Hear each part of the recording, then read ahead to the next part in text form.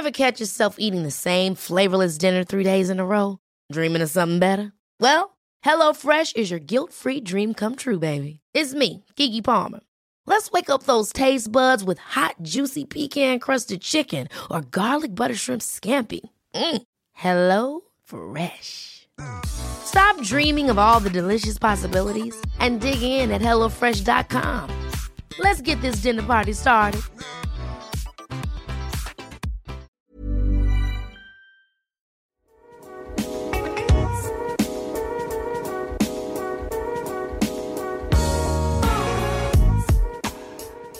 GM indeed. Welcome back. Happy Sunday. No big intro needed, no fanfare needed. It's another bonus episode. It's an AMA episode. Loyal listeners will have heard the one we did with Neil Stevenson recently, the Snow Crash author. He hopped into our Telegram room, answered listener questions. Now we're back with another with Friederike Ernst. She is the co-founder and COO of Gnosis, and she was on the podcast, a full-length episode on March 22. Recently, she hopped into our Telegram room. I hope you're in there if you're listening to this. And she answered listener questions. So this is how, for now, we're choosing to share these answers, make sure everyone hears them, gets all the alpha. And sometimes it's great because we get to ask stuff that slipped our minds or that we didn't get to squeeze in the full-length episode. And that's some of what we did with Friederike in this AMA. So without further ado, we will share some of those answers for you. Again, we hope to keep doing this if guests are willing. We do it a week or so after the person comes on the full-length GM podcast. We have them jump into our Telegram room. You can ask questions and get them answered by the guest. You just have to join the Telegram room, and the URL is t.me/GM podcast. So that's t.me/GM podcast. So here was Friederike Ernst of Gnosis. Of course, if you're a true DeFi degen, you know Gnosis. It's been around since almost the very beginning. It's a crypto OG now.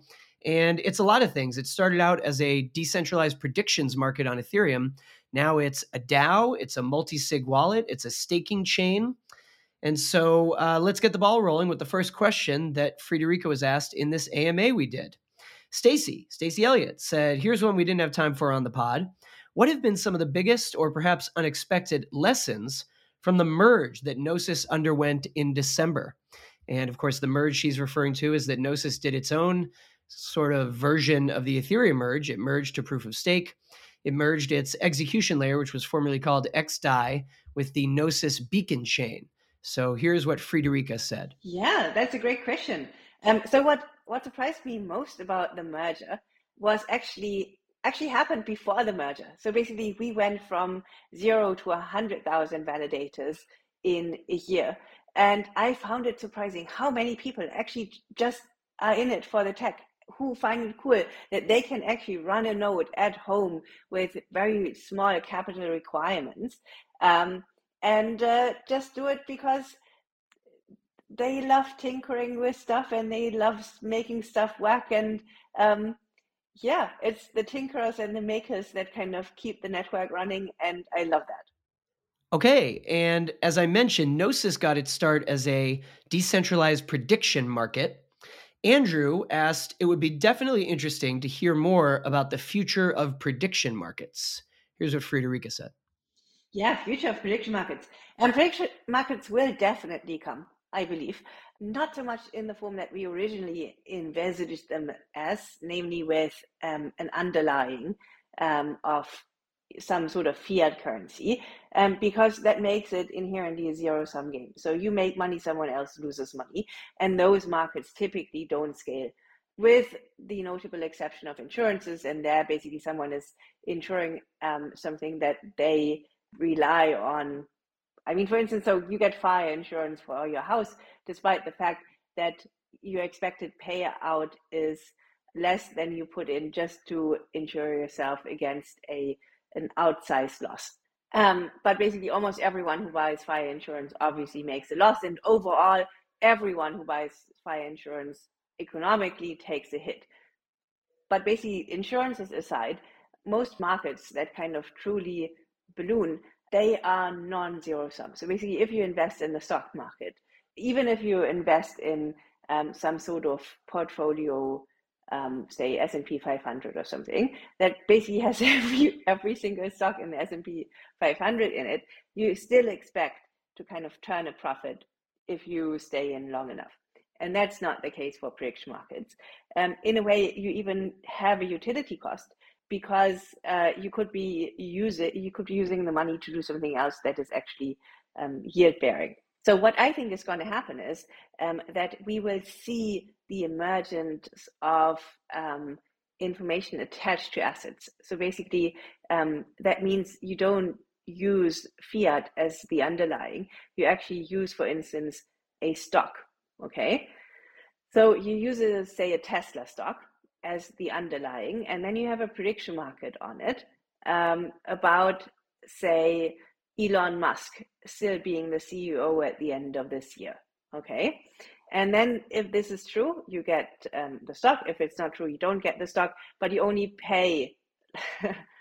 you only yeah. So I mean, it works exactly like prediction markets work, but you can enunciate very clearly what the value of something is. So basically, if you think a Tesla stock would be worth more if Elon Musk is the CEO, then clearly that would trade as at more than the stock where Elon Musk is not CEO. So basically, it's a way of kind of pricing in information about the tradable things themselves that we currently don't have, and you have no way to actually make money on these beliefs or this information. And I think that's a way in which prediction markets will definitely come. And we actually also see the emergence of regulated stock tokens issuers, such as Backed Finance, that is launching this month on Gnosis chain and Ethereum, where you can buy actual tokenized stock. And then obviously you can put it as an underlying in the prediction market because other frameworks are out there. So yeah, I think this will definitely come. It will require some sort of paradigm shift because you currently don't think in those terms. But the vanilla prediction markets, where basically you ask, will Trump run again for president in 2024 and win? Those, I fear, will remain niche. Next up, Liam Kelly, our DeFi guy. I hope you subscribe to the Decrypting DeFi email newsletter that Liam writes. He says, "Hi, Friederike. Crypto Twitter has been awash with different takes about so-called account abstraction. As one of the pioneers working on this, could you explain what exactly account abstraction is and why it matters to everyday users?" That is something we discussed on the pod with Friederike. It's something a lot of people are working on. And put much more simply, it's the idea of having wallets be private by default. Let's hear what Friederike said about it. Absolutely. So account abstraction, in essence, just means that every account by default is a smart contract account and not an externally owned address. So an externally owned address is something that you know, for instance, from MetaMask. It just is a public-private key pair that lets you hold assets and kind of sign transactions and so on. A smart contract account can, in principle, do exactly the same thing. It's just that the key that actually signs for the account can be rotated or swapped out. So basically, if you have keys A and B and C, and you require one signature for that smart contract account as a threshold, either account A or account B or account C can sign for this transaction. It's great, for instance, when you work together with teams. You can also do a threshold. So basically, you can do 2 out of 3 or 4 out of 5, and then you can use it, for instance, for storage for your all your assets, and you can distribute the 5 keys over different locations. You can have things like social recovery. You can have things like third-party custodians who kind of can help you back up your keys and so on. It just makes everything a lot more modular and customizable. But at its core, account abstraction is just the idea that your identity or your account is not attached to a single key, but that key can be switched out, just like the keys for your house can be switched out if you kind of take out the key cylinder and put in another one. And basically, I mean, obviously, software is much more pliable than real world examples. So basically, it's kind of in that example, kind of you would be able to kind of configure your door such that it would take 3 keys, and you need 2 to unlock it, and you could distribute them among your friends and so on. Okay, next up, Matthew asked, how does Gnosis DAO maintain its level of decentralization? And what advice would you give to DAOs starting out that want to be as decentralized as possible? Of course, that's a big question. Every DAO wants to be decentralized, but when it first starts, can't be decentralized because some human or humans had to create it, of course. So usually what they say is we're progressively decentralizing. Quick plug, we also discussed this very topic with our latest full-length GM guest, Kevin Owaki of Gitcoin. But here's what Friederike said about decentralizing your DAO. How does Gnosis maintain its level of decentralization? I think there's several layers to this. So one of them is token distribution, right? You want to make sure that no single person has too much voting power in the DAO. The second one is who runs validator, right? So you don't want validator concentrations to surge. You kind of want a nicely decentralized network of kind of validators that kind of run the chain. And I think those are optimized in slightly different ways. So one obviously is the initial token distribution, right? You need to make sure that there is sufficient decentralization in the initial distribution. So we did a token sale back in 2017. Obviously, they have gone somewhat out of vogue. So currently what people do is they do like a community drop based on previous behavior and so on. It's an ongoing question, right? So basically, how do you stop decentralization from happening? Yeah, I think one point is kind of just being mindful of it and kind of monitoring this. Basically, when you have a DAO that just starts out, usually it's not as decentralized as you want it to be, right? Most DAOs kind of start out as multi-sigs, and kind of to help you become as decentralized as you want to be, we've built this suite of tools named Zodiac that kind of upgrade your multi-sig to a DAO bit by bit. So basically, it lets you introduce different owners that can do different things. You can kind of modify permissions by signer and so on. You can have a safe snap integration, so that's off-chain voting with automatic on-chain execution. So you have true token holder governance and so on. But yeah, there's a lot of moving parts and a lot of thought has gone into this. But if you're setting up a DAO now, I would advise you to check out the Zodiac tool suite. It's based on the Gnosis Safe, and it makes it as easy as is currently possible to kind of decentralize from there. Next up, Stephen Graves said, what's your view on SEC Chairman Gary Gensler's hints that proof-of-stake tokens could be considered securities? Is the current legal framework really built to cope with the novel structures of Web3? Of course, this is a huge topic that we discuss with almost every guest. It affects everyone in crypto. And if you ask me, it seems to me that Gary thinks not just proof-of-stake tokens, but basically everything he sees in crypto other than Bitcoin looks like a security to him, which might not be great for crypto projects to navigate. Here's what Friederike said. Oof, yeah, I'm not based in the US, so I say this as a non-US citizen or resident, but it seems like the SEC currently is out for war to a certain extent.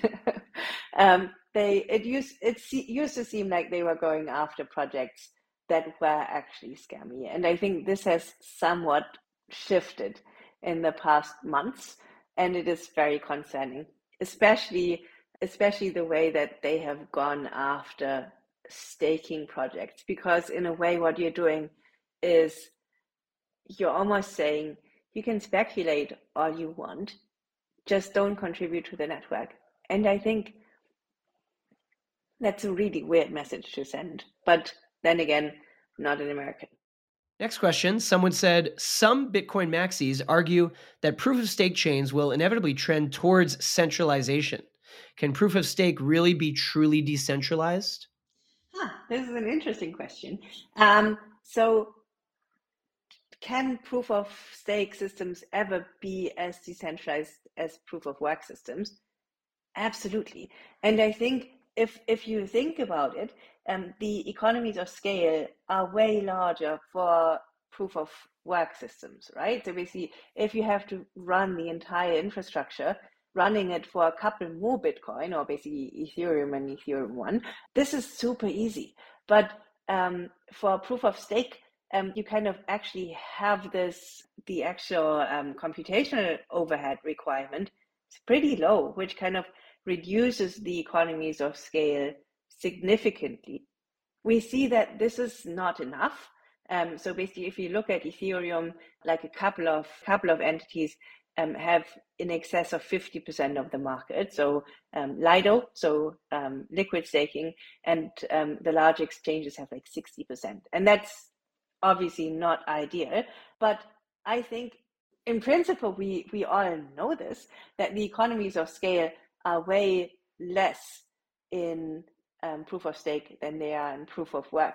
So it's funny that this seems to be a narrative in the Bitcoin community, and I'm not quite sure why. So if you want to follow up with a response, super happy to kind of reply to this again. Okay, Jason Nelson, one of our reporters who's now focused on AI, the AI beat, asked, with AI going mainstream, what do you think the effect will be on blockchains, cryptocurrencies, and DAOs? Is AI a benefit or a threat? Yeah, AI is a very fascinating topic. Unfortunately, I'm not a big expert on AIs. I'd love to be.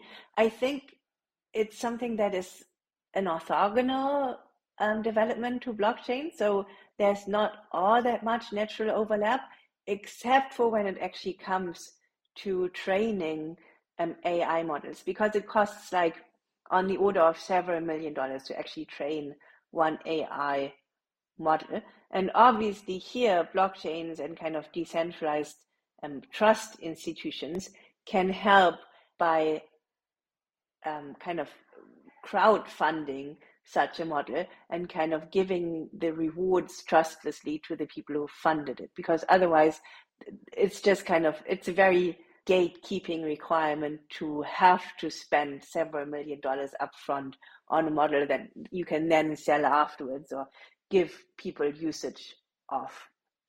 There's a couple of projects that currently do this. So Jensen AI is one of them. Super interesting stuff. Next up, Andrei Bagansky, another Decrypt reporter. He said, do you think prediction markets should be considered a public good in Web3? I don't actually think I agree with the premise that prediction markets are not common goods on public goods in Web3. Because, I mean, there are frameworks out there that just let you build prediction markets. They don't necessarily have a good UI. So we built the conditional token framework. You can Google the documentation, and you can set up your own prediction market in 10 minutes. It's not a problem at all. So yeah, in a way, it is a public good. It's currently not used as much as people thought a couple of years ago. I remember a CoinDesk survey where people kind of had to indicate what they were most excited about in Web3 sometime back in 2017 or 2018, and like 80% said prediction markets. And obviously lots of things happened and prediction markets did not happen in a big way, but in principle, yeah, absolutely, it's a common good. People can just use it if they choose to do so. Okay, next up, I slipped a question in. I said, here's a fun cue we didn't get to on the podcast. Do you agree that Gnosis doesn't really have a figure who is the face of it? And is that by design? Like Ethereum has Vitalik, Solana has Anatoly, Avalanche has Gun and John Wu, Uniswap has Hayden. All these big projects, even if they're decentralized, they all have one person they're most associated with. Gnosis has avoided that. Here's what Friederike said. Yeah, I think that is the case. I think there's no one face for Gnosis, and it's not really, it wasn't initially by design. I think we were just not as interested in the media exposure. We were not in it for the fame. We still aren't. We just want to build cool stuff. And I think this is kind of where this started. I'm actually quite happy about this now. I think having someone who gets up on all the stages and who's clearly the face, obviously that has a large marketing potential, because there's just the recognizability and everything. We never really had that as much. I mean, Martin, Stefan, and I, we are relatively well known in the OG circles of Ethereum, but yeah, that's a small circle, right?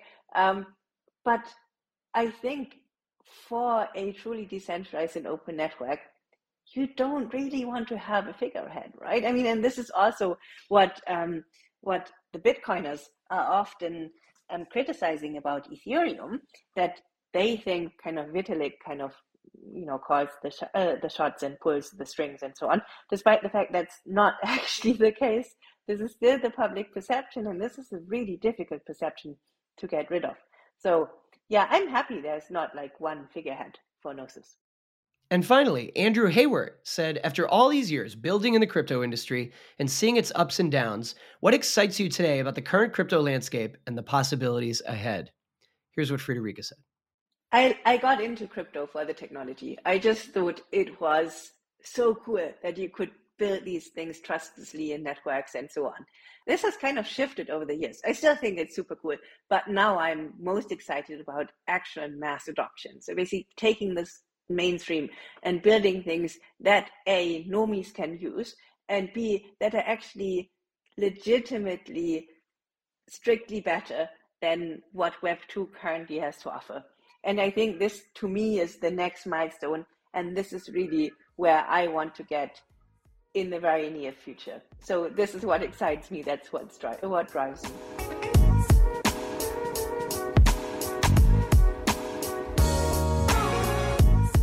Alrighty. Well, that was the AMA with Friederike Ernst of Gnosis. A lot going on there. She is definitely an OG and a brilliant person. Great guest. Hope you will keep it locked with us. GM from Decrypt. Keep listening. More great guests to come. And join that Telegram room, why don't you? You can get your question asked and answered by our next guest. Hoping that Kevin Owocki is going to do an AMA real soon. Thanks for listening. Hop in that Telegram room. We'll see you on the airwaves. GM.